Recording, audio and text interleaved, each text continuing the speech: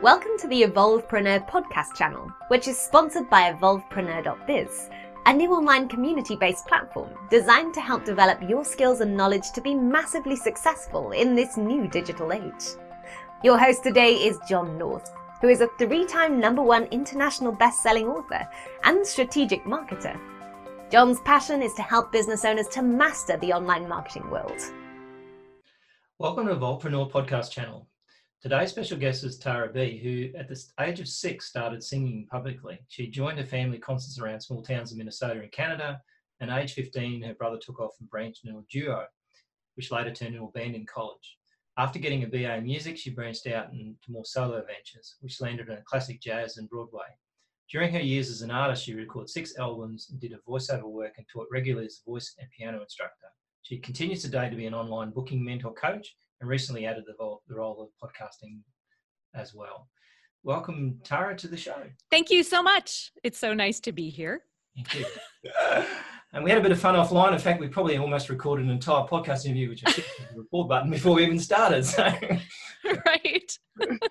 So looking at your bio, like you started at 6, and you said public singing career took off when you first joined the family to do concerts around small towns in Minnesota and Canada. So age 15, she and her brother branched out in a duo, and which later turned into a band into college. After getting a BA in music, she branched out in more solo ventures, which landed her in classic jazz and Broadway genres. During her years as an artist, she's recorded 6 albums, did a voiceover work, and taught regularly as a voice and piano instructor. Wow, I'm totally useless with music. Like, I can listen to it. And so she continues on as an online booking mentor coach, and recently added the role of podcast as well, which is pretty cool. So tell me what you're doing now. So you're basically, because that's a lot, right? A lot of stuff. It is a lot. What do you do on your day gig? Is that your day? Yeah, I have a bunch of things that I'm doing, but I do about 150 shows a year, like where I'm singing. Okay. And then, and that actually, it's funny, that is more of a day gig, believe it or not, because a lot of those are to senior citizens. Okay. And so I have that. Then I also teach some private lessons, and mostly adults. And then I have online, I just started last year, no, well, not last year, 2 years ago, a course on teaching people how to book gigs. Right. And that turned into also a membership group. So I have a membership group of people booking gigs. And then I just started my podcast in January on The Voice, on things about like teaching this with the singing voice. Nice. So it's kind of these different branches of being an entertainer, a coach, teacher, and, training and specifically booking, and also The Voice. So and I love it. Yeah. So it's like a tree with lots of branches. It's like the typical entrepreneur sort of track. We'll talk about that as we're going along, I think. All right. So, okay. So basically, something we talked about before was, it's probably a good place to start, is that, most people, and particularly entertainers, have this theory of that they'll be discovered, like in software, if you build it, they will come, which I've found out that doesn't really work that way. So I'm guessing it doesn't work the same way as you think you're going to be a great singer, so someone's going to discover you. And happen. So I'm guessing a lot of artists get caught in that. They do, and I was one of them. I honestly, in my 20s, like after college, I had my music degree. I was in vocal performance, and then I was in a band with my brother at the time and a bunch of other guys. And I think we just kind of thought, well, we'll get out and we'll do gigs, and we'll somehow get a record label discovering us. And we did have some success. We did sing at some festivals that were kind of well known in like the Christian music industry. But my brother and I even got like a songwriting contract for a song that we had written, I think right around age, I don't know, it was in the 80s. It's a long time ago, but all to say, those things, nothing ever like panned out into what I thought was going to be this like career of touring the country and having record deals. And it would have been a lot harder back then too, wouldn't it? Like, I was talking, I think it was one of the other voice coaches I was talking about before. She said that previously you had to spend a lot of money, like to build a tape and send out a tape in the mail and all sort of stuff. So it was much, much harder back then than it is now. Oh yeah. We're talking like looking in the yellow pages and the white pages. There was no internet. There was no cell phone. So everything long distance was expensive. And, we mailed, cassette tapes, and we mailed them out to people. And the follow-up was kind of difficult because it was the long distance or whatever. It was a hard time, but it was a good time too. I mean, I will say those early days of having to book was really good for me to realize it's actually work. True. Yeah. So I'm guessing you never actually really got discovered as such. I did not. You know, it's kind of interesting. I have a story that I had gone down, I think when I was 23, I went down to Nashville, and it was for a week long, I'd call it like a seminar business week. And I kind of got to know the business down there. It was like put out by a producer in Nashville. It was called Doulos. It was like the school for a week. And we learned how to do booking, and we met some A&R people at the record companies. I don't even remember all that was involved, but the last day he had us, if we wanted to book a session with him, to sing for him. And then he would kind of, you know, see what we were like. Well, when I sang for him, he was just really excited. And he's like, you know what? You just have that it thing. And I'm thinking, really? You know? And he said, you know, but if you could move down to Nashville here, he said, I could definitely help you out. I could help you out finding producers, etc. But just at the time, honestly, I was just too scared. And I was like, I can't do that. I can't leave my band behind. And I just, at that point in my life, I was not really as much of a risk taker. That all came later. So. Wow. And that's I blew it. So I was looking at stuff you took. So you're an introvert? Yes, I am. Very much. And it's funny. It seems like a lot of entertainers are introverts. It seems. I know, and you know, I think it's an interesting thing, because as I've grown older, I've realized a lot of people too think that introverts are totally shy. Well, it's true. I was shy when I was younger, but it doesn't necessarily mean because you're an introvert that you're shy. It just often means that you just need that alone time to fuel. And so performing, being in front of people has never really bothered me. I think partly because I did it from so young an age, but I think also because now I've realized, like, when you're on stage with people, you're just having a conversation, and one-on-one conversations I love as an introvert.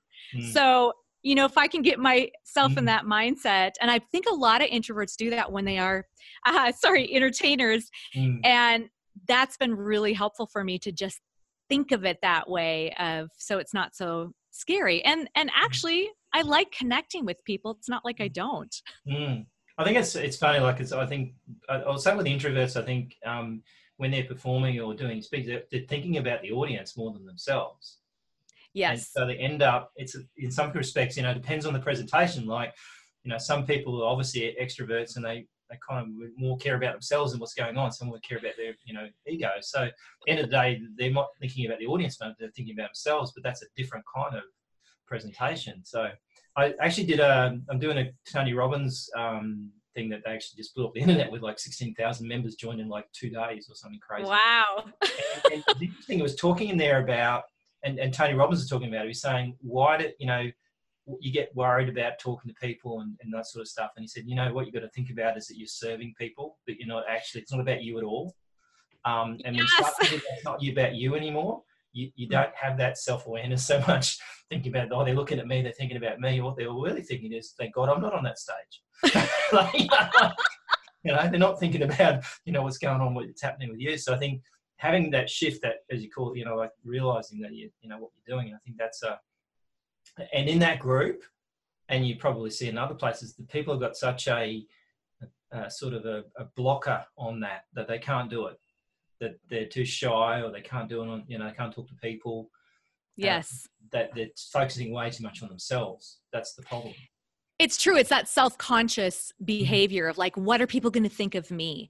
And, you know, I even remember a gig that I did with my brother. This was again, when I was in my 20s, and he, at the time he was playing electric guitar. He plays upright bass now, but one of his guitar strings broke.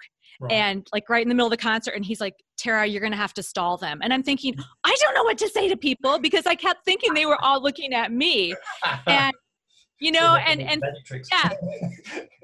And thankfully, like our bass player at the time, he was pretty, you know, chatty. And so he kind of took over. But I remember that panicky feeling, but it was because I was way too concerned about what people would think of me. And now like I just had something happen last week at a gig. I was playing and I had a stand that was on my keyboard, and it's one of those that can kind of come loose, and the whole thing literally whacked off like right in the middle of a song. And so I just thought, oh well. I got up, I picked it up, and I told the people, I said, I was just seeing if you guys were awake.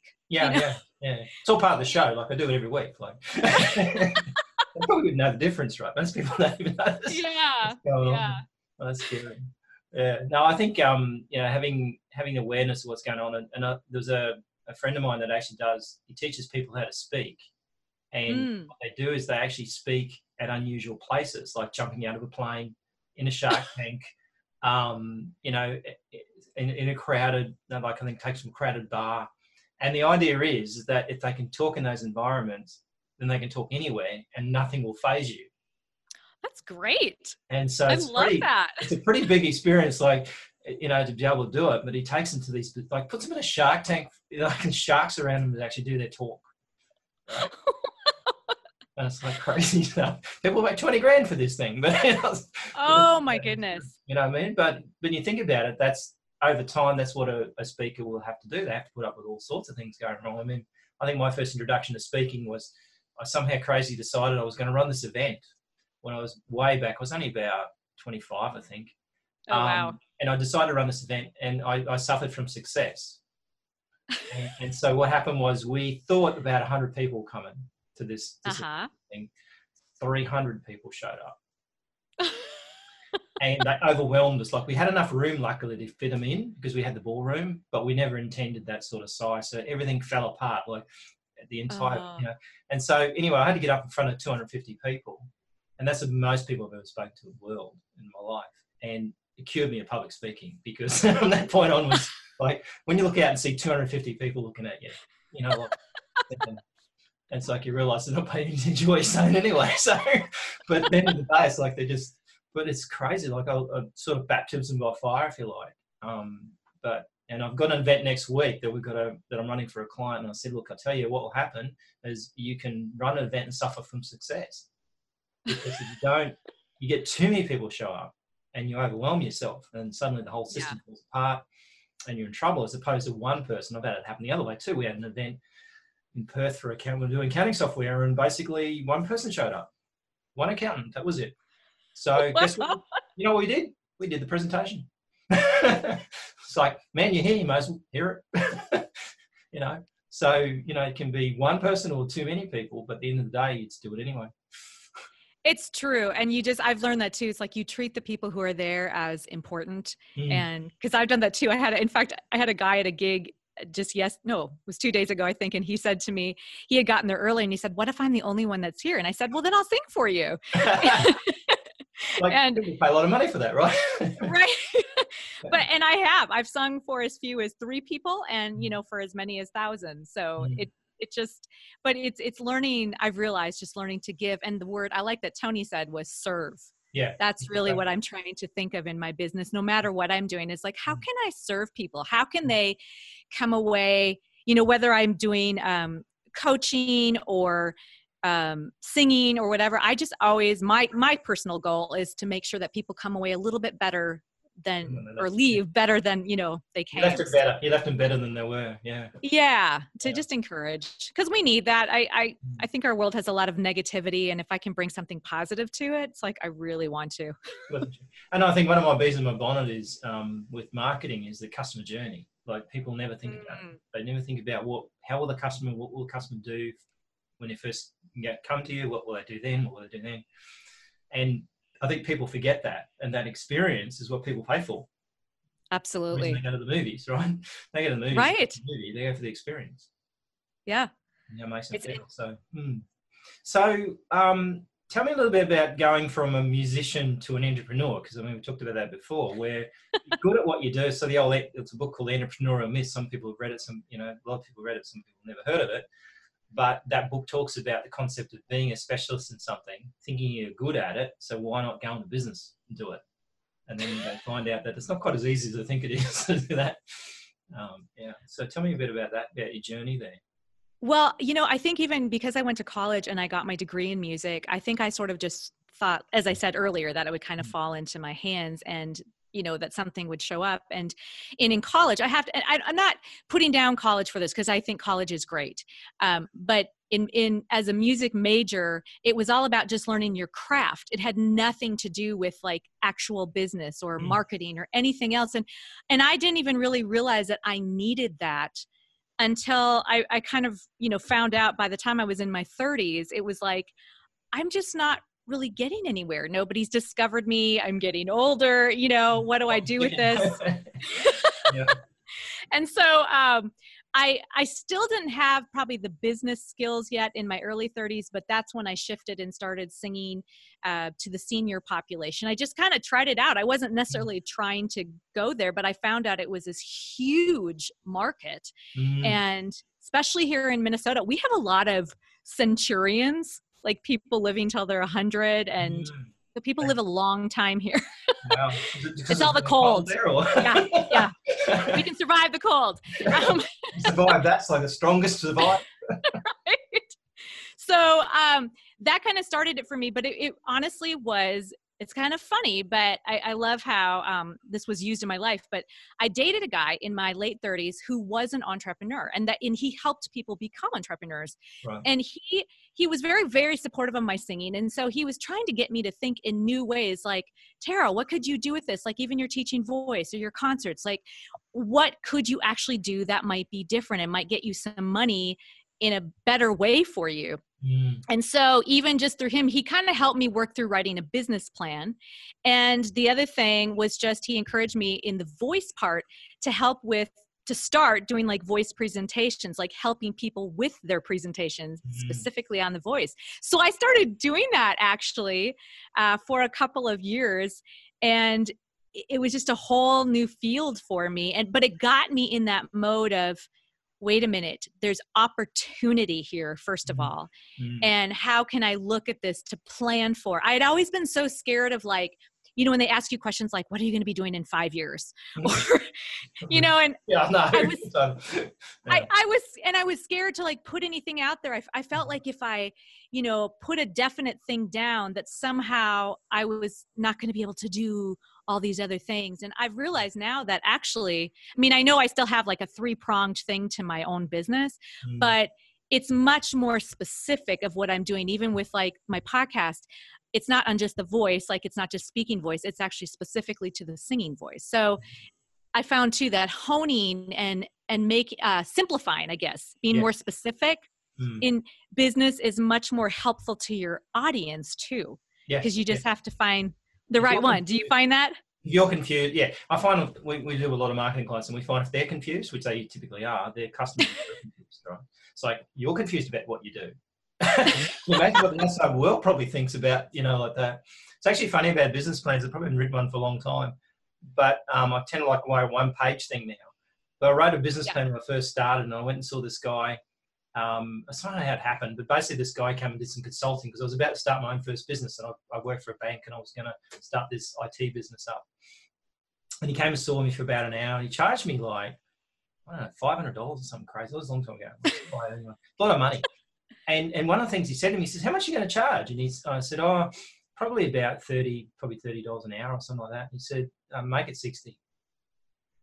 And I go, that's a lot. And he said, yeah, but you can always come down.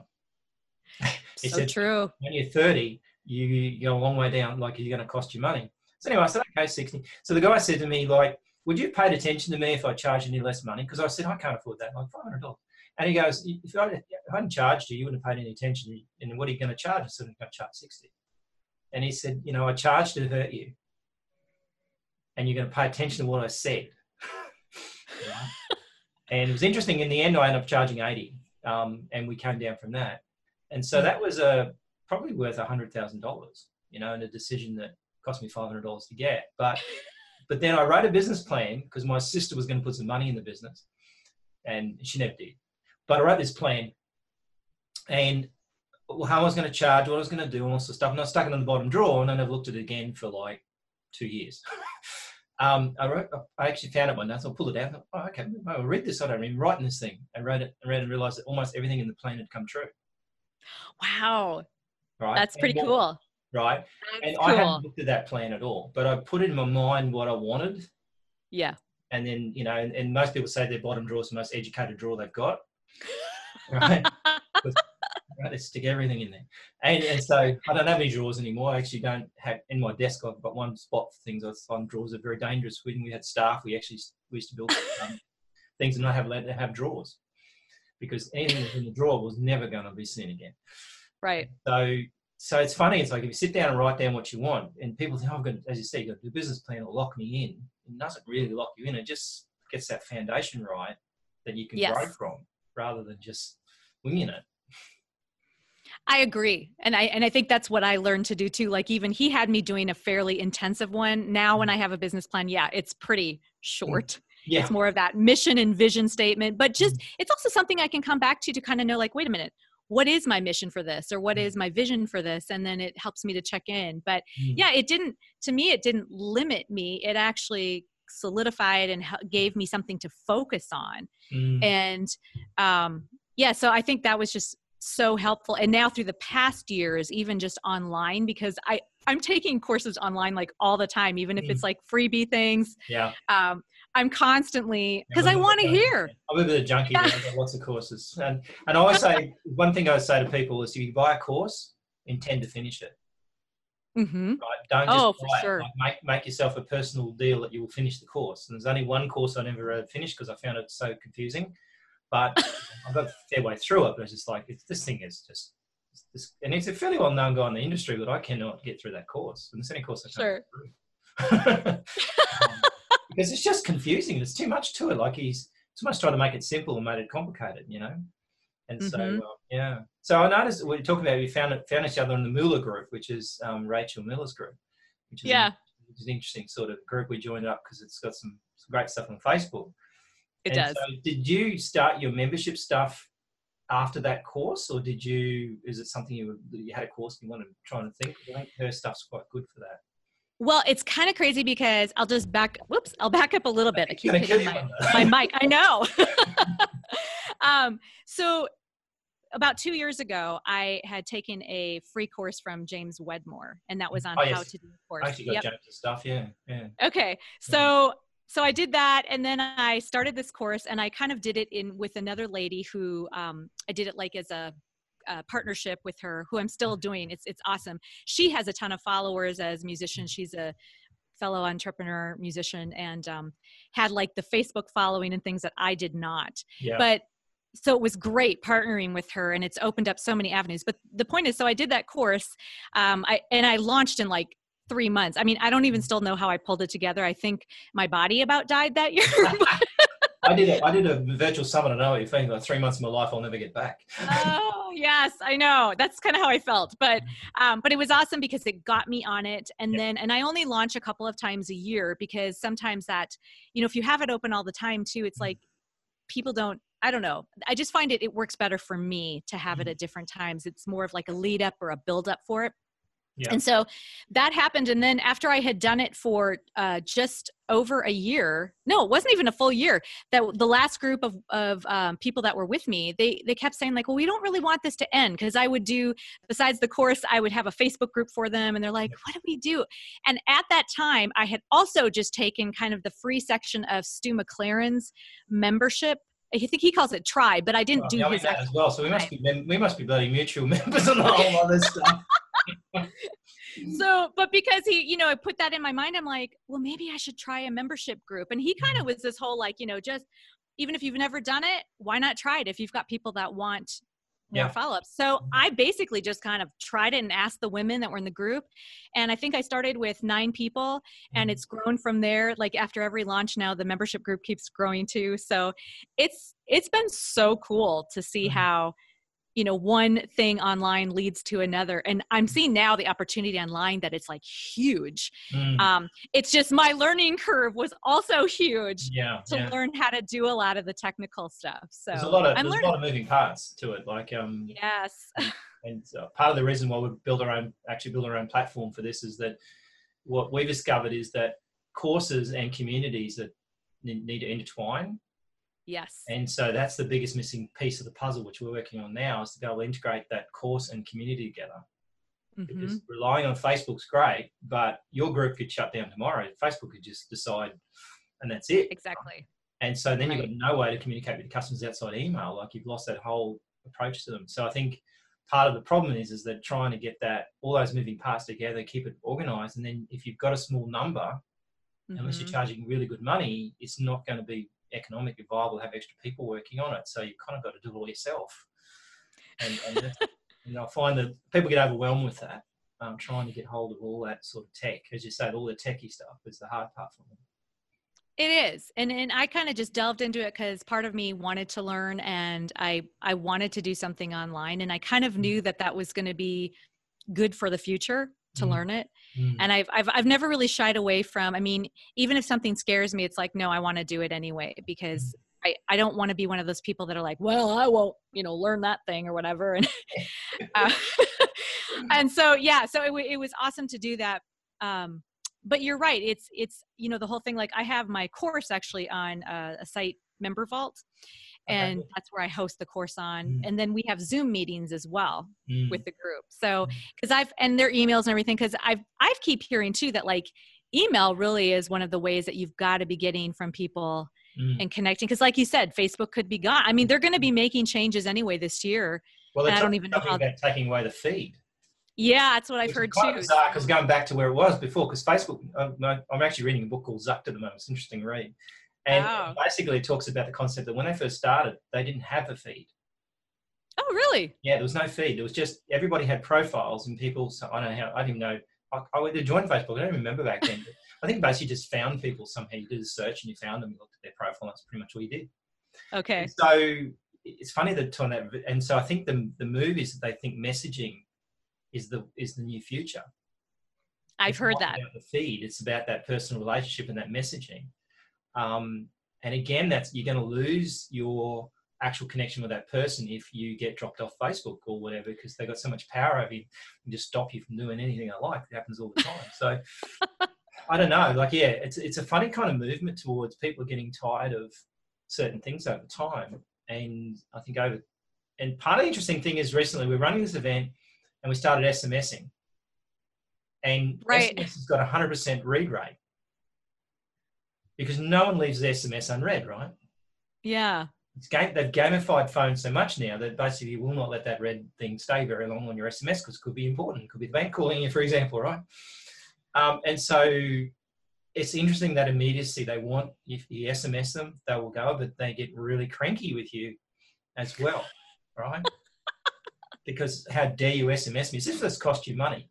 Something that's cost you money. So, yeah, that kind of interruption is only if someone really wants to be interrupted because they like you. If they don't like you, then it's almost like, and we get a lot of it. And I think what people do is they take it personally. So two things I always tell clients is don't make it so complicated in the start. Like, in reality is you could probably start a business tomorrow and just use Zoom and that's it. Right. You could just run a website, go there, or don't have a website, just have a sign-up page for Zoom, sign people up and do one-on-ones or whatever. As opposed to thinking about this massive system you've got to build to make it work. And I think that's the dangerous thing, is that they get caught up in that, trying to make this thing perfect to start with. And then simply just make sure you capture email addresses and start a conversation with them somehow.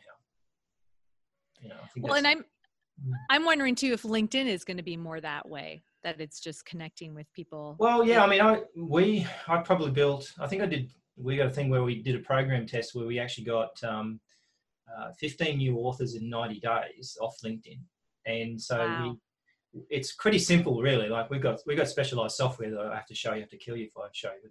But the software is designed to do everything for an automation process, which number one, you're not supposed to do on LinkedIn anyway. But the reality is the method works the same way if you do it manually, and that is connect to people and send them a message. And so tell them a little bit about you, ask them to engage with and start a conversation. And then I give away a copy of my book for free. And then they go on my email list and we start a conversation. And we just say, would you like to book an appointment? That's as simple as that. And we did like 150 grand, I think it was, in 90 days, just doing that. Wow. And that's what I'm saying. Sometimes it doesn't have to be as complicated as people think it needs to be, right? People are people. You just got to figure out how to connect to them and start a conversation. That is true. I've even found that with because now I've been podcasting for 6 months or so. And when I'm interviewing people and writing to them, you know, to get people on the show, I'm finally realizing that it's like, they're just people, you know, they're no different than me, really. I mean, yes, I know some of their businesses might be different or practices, like when I interviewed this doctor, but it's like, it's just people. And here's the one thing I think I've really learned through the years is like, you know, I might get a no, but I also might get a yes. So to me, it's like, if I don't, and I'm like, if I don't hear a straight out no, a lot of times I just keep trying, because I think, you know, it's worked. Well, that's the funny thing about it, is that particularly podcasting, like, is a strategy to get clients. I started when I first learned how to do podcasting. I thought, I'm not going to take a risk here. I'm actually going to do it face to face, right? So I started this Business in the Hills podcast thing where I interviewed people. My theory was I was going to get authors out of it. Trouble is, I realized that most people around here can't afford me, so it was the end of that. But what I did is I learned a lot of stuff, because basically they never done podcasting, and I was only one. Like, there's a movie called where that guy, I think it's famous movie, that guy actually pretends to be all these different people. You know, Catch Me If You Can. And one of the questions he was always asked was, how the hell did you actually become a college professor, and how did you teach? How did you trick people into that? And he said, I just want 1 week ahead of them. And so that's what we had to be. And so basically that's what I was. I was like one podcast interview ahead of this guy, the first guy, and then a couple ahead of the next guy. So by the time I looked at 10, I actually looked like I knew what I was doing. And so at the end of the day, it's like, if you can just get hold of people and talk to people on podcasting, and virtually no one will say no to it. You know, unless they're busy, or they just, some reason they've got something against you. Maybe, I don't know, they don't like a podcast. But most of the time they'll always say yes. I mean, I've never had anybody say no to a podcast. If you can get to the person, right, no to a podcast interview, because everybody likes to talk about themselves, right? They'll do that for hours on end, you know? That's so true. Yeah. I even found that whole thing of like, not worrying about people saying no. I've used that motto in just booking people in general, like for gigs too. It's the same thing. It's like, I go after it, and if I don't hear anything, I mean, I'm not going to be obnoxious with people, but I follow up. I just keep following up and try to build that relationship. And I think that's one thing I've learned too through the years that I had no clue about. It's like, really, business is about building relationships with people. And if you do that consistently, you're going to get great clients. You're going to get people that it's your tribe. That's the other thing I found. It's like, yeah, some people aren't going to take me, and that's fine. But they're not my customers. That's what I always tell the ladies I mentor. It's like, you know, they're not your customers. If they're saying no, that means that there's somebody else that'll probably say yes. Well, with this podcast, it's an interesting thing. Like with this promotion we're doing, I had an email yesterday from someone who said, "I'm coming to the event, but if you're going to email and SMS me anymore, I'm not coming." So I go, "Well, we're going to try and sell you stuff, right? So we're going to email you stuff." So, okay, unsubscribe. So I just unsubscribed her from everything. Sure. Because she's not a customer. Like, she thinks she's doing, you know, like, I don't know, making a stand. I don't know what it is. But the reality is, not my customer, I don't care, goodbye. All right? Absolutely. That decision and saying no is on the other way of the business, actually. It's interesting. What I find a lot of startup entrepreneurs say yes too much. Oh, do you mean to like everything? Everything, right? Yes to advertising in you know, Yellow Pages. Let's say I actually saw an ad on TV for Yellow Pages the other day. I thought it was funny. But the thing was, you know what I mean? Like, they say yes to too many things without thinking about it. So I say, wait. If it's a bigger decision, wait till tomorrow and say maybe. Yes. And tomorrow make a decision. Don't just say yes right now, because when I look back, most of the times when I said yes was a bad idea. I should have thought about it more before I said yes, and I probably would end up saying no. So saying no more, sometimes I say no to that customer. I'm not taking that customer. No, he's not my customer. Not trying to turn him into someone who's going to be a customer and then just cost too much money. Well, it does, and too much effort too. Too much time and effort. Yeah. You know. Yeah. Less is more. Yes. Good saying. No, it really is. You know, I know what you're saying though about entrepreneurs, and that we do tend to say yes, like too often. And I even did that, like with gigs in the past. I'd kind of just anything. If it came in, I'd be like, okay, well, if you can only pay me that, well, this is what I want to get, but I guess you can only pay me that. So sure. You know, and now it's like, no, I want to be strategic about the things I'm taking so that I actually like what I'm doing and that I have people value me. Because I think so often, even as whether you're creatives, you know, in that field or whatever, but just being in business yourself, I think a lot of times we don't feel like we're worthy somehow charging or whatever. And it's like, that's not true. If we have a skill set, even if we know, like you say, one more week, You have to be we're one at, week ahead of them. You're an expert. I mean, well, it's kind of true. You know more that you can give to them.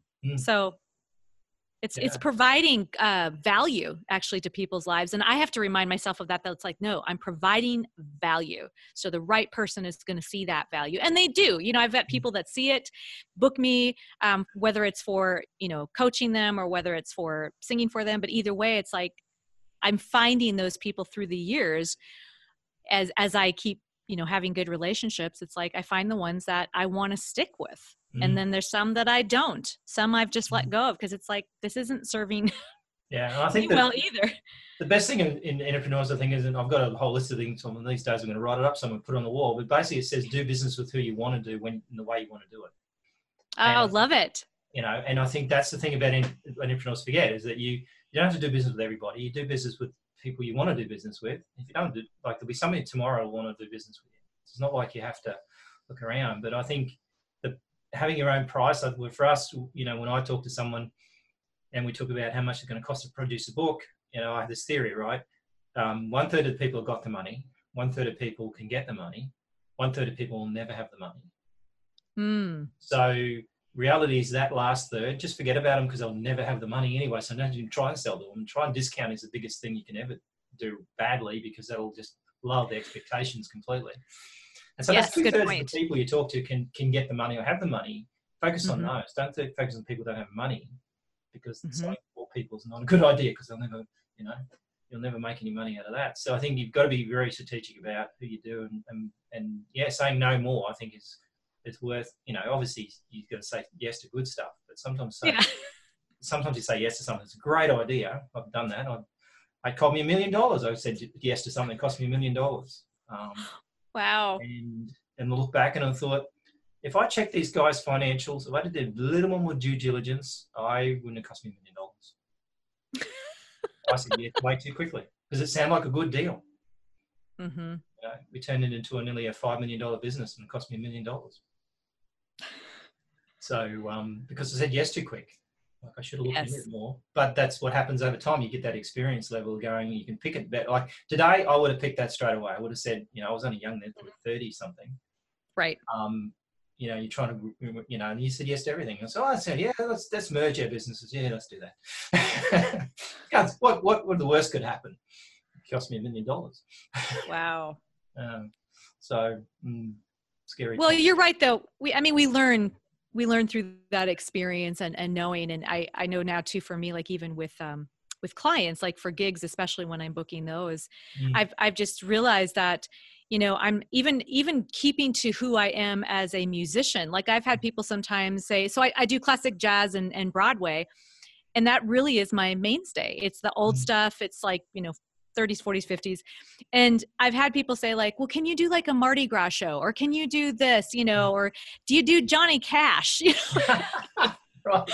And I'm thinking, okay, I like Johnny Cash, but I'm like, no, this is who I am. Like, this is what I bring to you. Got confused with someone else there. Like, So and I know it's easy, you know, I've seen this with people where it's like, well, they want business from people. So they kind of want to change to become that, you know, what that person is. And it's like, no, just, I've realized that, I mean, the hard way, but finally at the stage of life, it's like, yeah.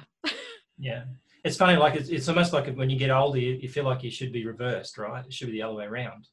Yeah. It's actually quite interesting talking about, you know, lowering stuff. I think when you think about school, right, and everybody's probably done this, I would imagine, is that you get to do the class presentation on something. And usually it's something you're supposed to know about. So you go research it and you do it and you do that class presentation. So everyone in the class now thinks you're an expert on that. And the reality is you read some books and made some notes and stuff. So the reality is that you got, you know, schools and nothing else teaches you the concept of that you can quickly become an expert on something enough to, you know, con about 10-year-olds that you know what you're talking about, right? And so, you know, I think at the end of the day, it's like, that's the biggest thing that I think with entrepreneurs is they don't understand, like you said, don't understand their value, what they're worth. They don't charge what they're worth. And a lot of times the best way to increase that is double your price tomorrow. Yeah. So if you just double your price tomorrow, I'll tell you two things will happen. You make more money but also you get much better at sales. Yes. I'm learning that. I'm actually like revamping my whole first course, which I do have another high schooler helping me with. It's amazing the technology that they know. Well, they're not scared of it, right? They're not scared of it. They're right? not. It's like, well, it doesn't matter, you know. Right. But the cool part of doing it is partly just because I feel like, you know what I have is worth actually a lot of stuff. And so I'm raising my price next fall too. And that just feels good because I feel like, you know what, I've been at this for a while. I actually know something. Yeah. And I think making an impact, right? So you've moved from, to a degree, like making an impact with someone. And part of that Tony Robbins stuff was very interesting because that course they launched, the mastermind course was basically, people said, well, these guys have got $1 billion businesses. They don't need the money. Mm-hmm. Right? And it's not about the money. It's about the impact they can make. And I think which is awesome. Which is, it's far better. Like when I get someone that says they've read my book and they've done stuff, yes, that's massive. That's worth more than anything because they actually paid attention to it, right? Right. And I think getting some sort of impact with people is far more valuable than anything else. The more people you can impact, the more money you'll make as a result.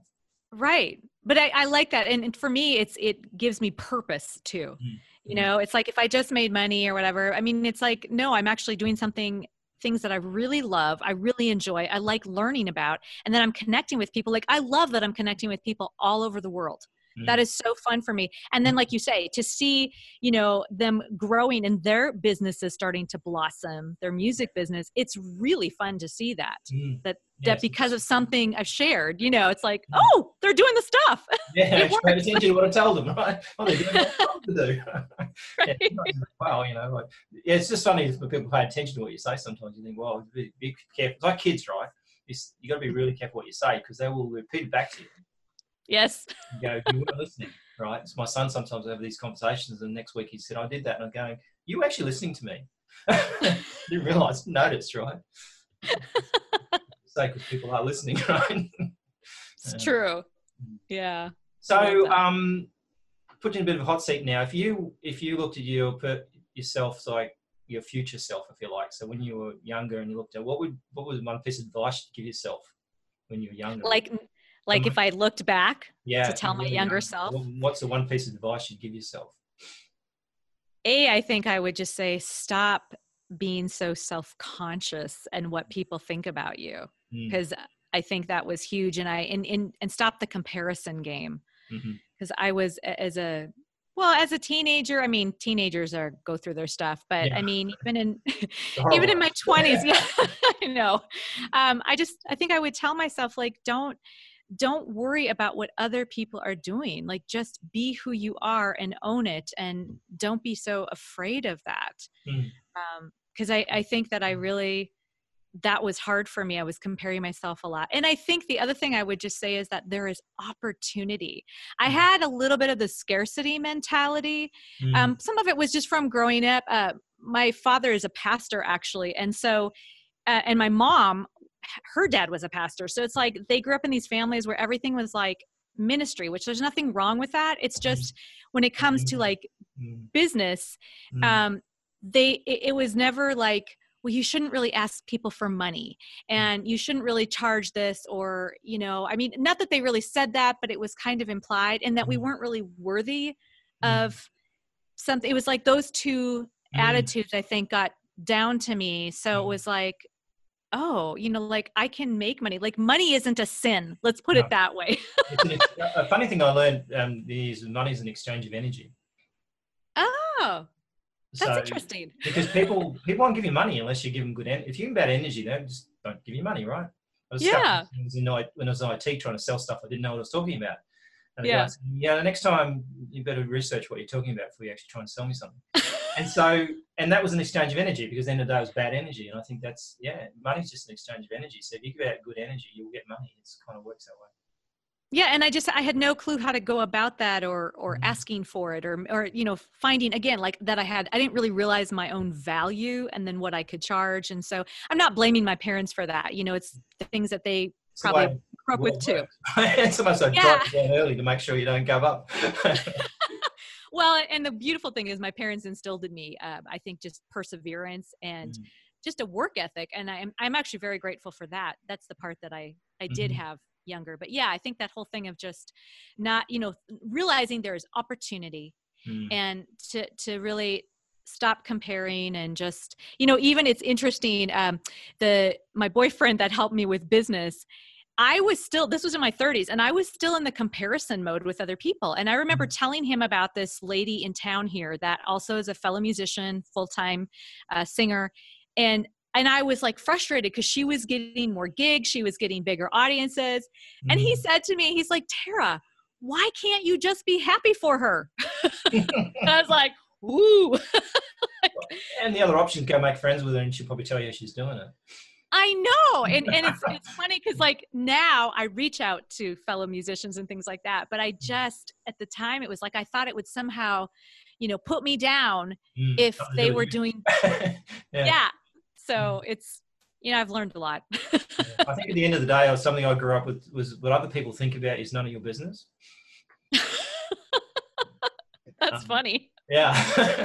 It's good. Yeah, because it makes it funny. Like, it's like, oh, well, I don't really care what they think about me. And so, end of the day, most people are just thinking about themselves anyway. They're thinking about what you're thinking about them. Like it's like the other way around. So it's like, yeah, it's not what you think it is. So, yeah, cool. I know. Right. Go ahead. Right. So I was going to say, we better wrap it up. Otherwise, we'll be a 2-hour podcast. And that's like, that happens, we get too tired. So, right. You got anything else you want to tell people? Like, if they want to get in touch with you and talk about, so who are you looking for? Yeah. What would you like? Yeah, if there's any fellow musicians out there, first of all, who are also trying to be an entrepreneur and really want to know more about like even booking, especially, the best place to reach me actually is just my website. It's tarabrueske.com, TARABRUESKE. And you can reach me there. I have a Facebook page too, Tara B-Tara Brueske, and I'm on LinkedIn, but I really think my website's the easiest. And so if you're a musician who maybe has been struggling with this whole thing of seeing music as a business, I'd love to doing some coaching with you or mentoring, and or otherwise the other thing is just simply if you're a vocalist, that's kind of my other set of people that I've helped. I'd love to encourage you and give you tools that you can be singing for a long time.